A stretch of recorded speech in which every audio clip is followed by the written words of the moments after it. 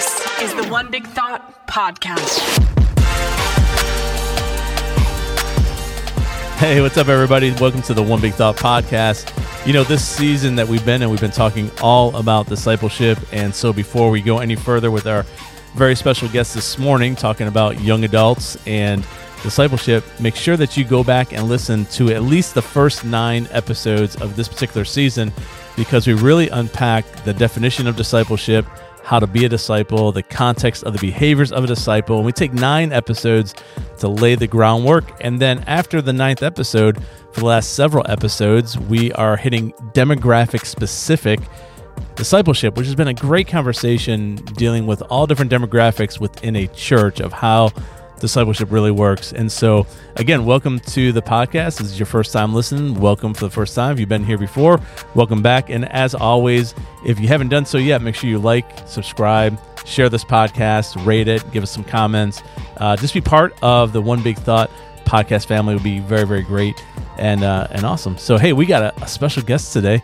We got Micah Stokes here, a young adult pastor. How you doing, Micah? Doing very well. Thank you. Doing very well. Thank you. Thank you for having me. That was my error. I had you muted. It's all good. But now, see, this is real life, though. You know, right? We're not, I'm like setting you up. There's no retakes. Well, we could, but I did a pretty good intro. You did. I was kind of like lost in listening to it. I was just like, oh man, it's really good. I really like the intro music too. I do. I like the one. Kiyama made that for us. Oh. I was like, we need our own, so we don't have to worry about copyright issues. Yeah. And then he did really well. But then I get so grooving in it that I forget. I'm also running as like the sound person today too. Yeah. So typically we got Ken with us, and Ken will kind of do the intro. I'll kind of play with, get the buttons, and now I got to do both. And so, You did well, sir. I got one error. Just forgot to unmute you. It's all good. Get 9 out of 10. But we're here now. We are. How you doing? Doing well, man. How are you? Good. Hey, I'm excited to talk to you. We're talking to different demographics on discipleship, and I've been looking forward to talking to you because young adults is it's an interesting demographic. Yes. Especially in church world. Mm-hmm. And I know you know that. You work with them all the time. And so in our context, I want you to tell people, what's the age range? When we say young adults, what is it, the age range that you work with? Because it's probably a little different everywhere. Yeah. For our context, we focus primarily on the 25 through 35 age range. And I know for some churches that's a little high. Right. But that's where discipleship has really been key.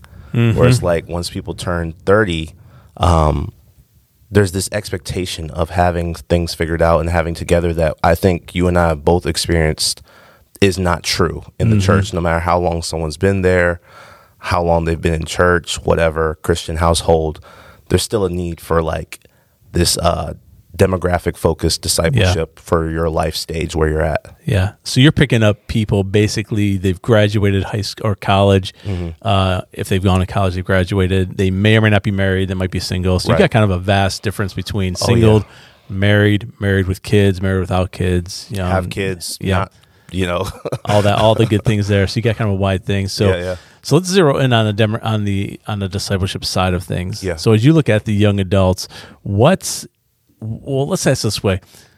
Why is it so important to instill discipleship within that demographic?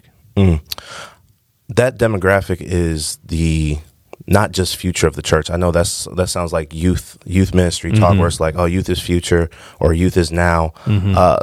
For me, once you turn 18, I tell people like this: once you turn 18 and you could be tried as a legal adult for doing something wrong, there's a greater there's a greater like responsibility that you hold, and I believe that that impacts your faith as well too, where it's like the decisions are your own. Your faith is your own. If you have a faith, if you're here within the body of Christ, we're assuming you're here because you want to be, not because someone made you at this point. Right. So what do you do with that?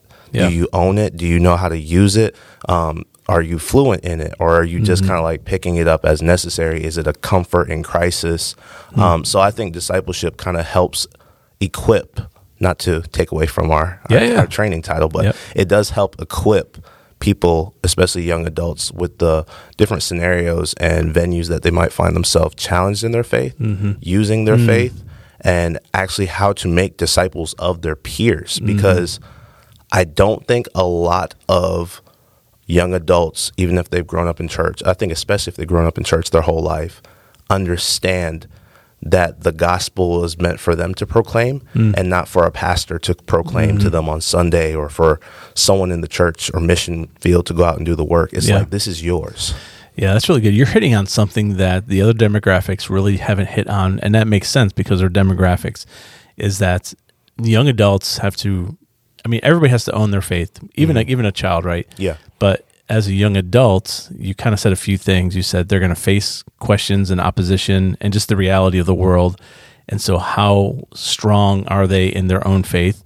So I hear you say that discipleship is helping them own their faith and also understand maybe apologetics to some degree. Absolutely. How to defend the faith. Yeah. But then also the second part of that is then also multiplying and helping each other out. So they're not just basing it off of a 35-minute sermon on a Sunday morning. Absolutely. Kind of walking through that. So what obstacles do young adults face that maybe are unique to young adults when it comes to discipleship, or even just the whole process of wanting to be in a discipleship group? Yeah, so for the age range and group that I deal with, typically we'd be known as millennials, right? I feel like one obstacle that has been very fun to navigate has been deconstruction. Yeah, that word has been used a lot this last year and a half or so. Yeah, I'll use my definition of it. The deconstruction that I've often encountered in young adults ministry has to deal with I was hurt or misled or abused within the church, and as a result, I was not able to sustain a functional relationship with God. And so in order for me to now come back to God, I need to know what's true and what was wrong. Interesting. And people handle that in different ways. There's people who are very put off by the church. They go on this whole I love God, I'm not coming to church thing. And I'm like telling them that's not the answer. Yeah. And then there's some people who are just very skeptical, I guess, for lack of better terms. They're just very skeptical. They're very pessimistic. Do you think that's, boy, there's so much what you just said that could take multiple podcasts to get through. How much time do I have again? We got like 3 minutes left. Dang. But I think this might be worth just camping out on. Do you think that when young adults, now we have the extremes, right? You certainly have people who have been hurt by the church, for sure.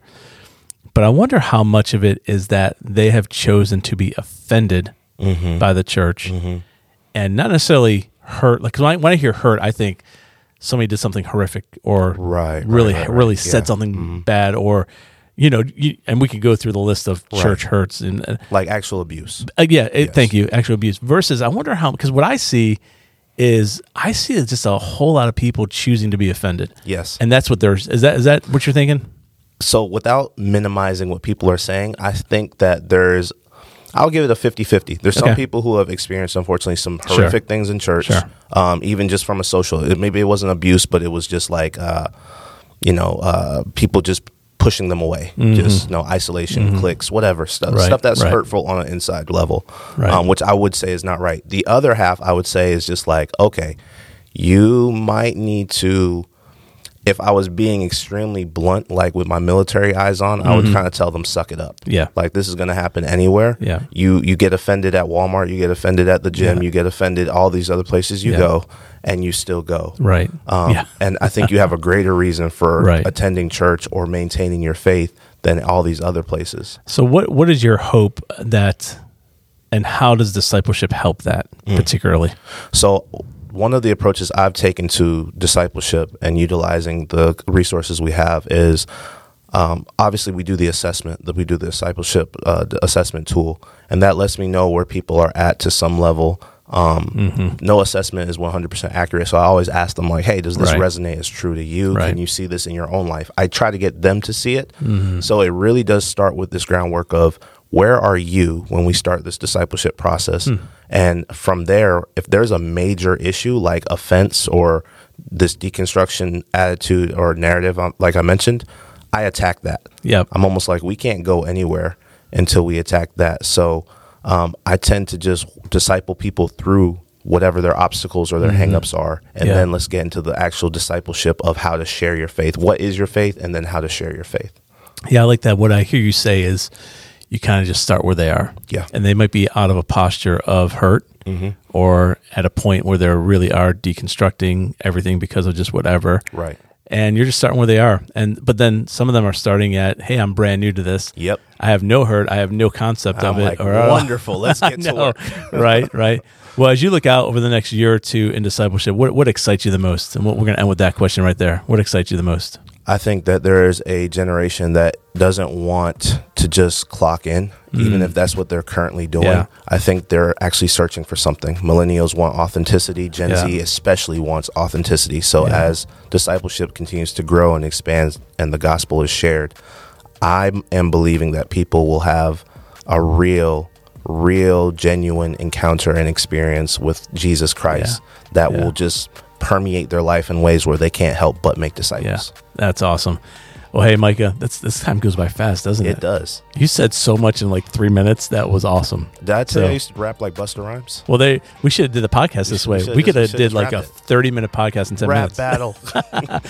Well, hey, everybody, thanks for joining us. I hope this, if nothing else, I hope this spurred some thoughts and some just really looking at what's going on right now with young adults. And appreciate you, Micah. Thank you so much. Thank you, everybody, for joining us on this episode of One Big Thought, and we'll catch you on the next episode.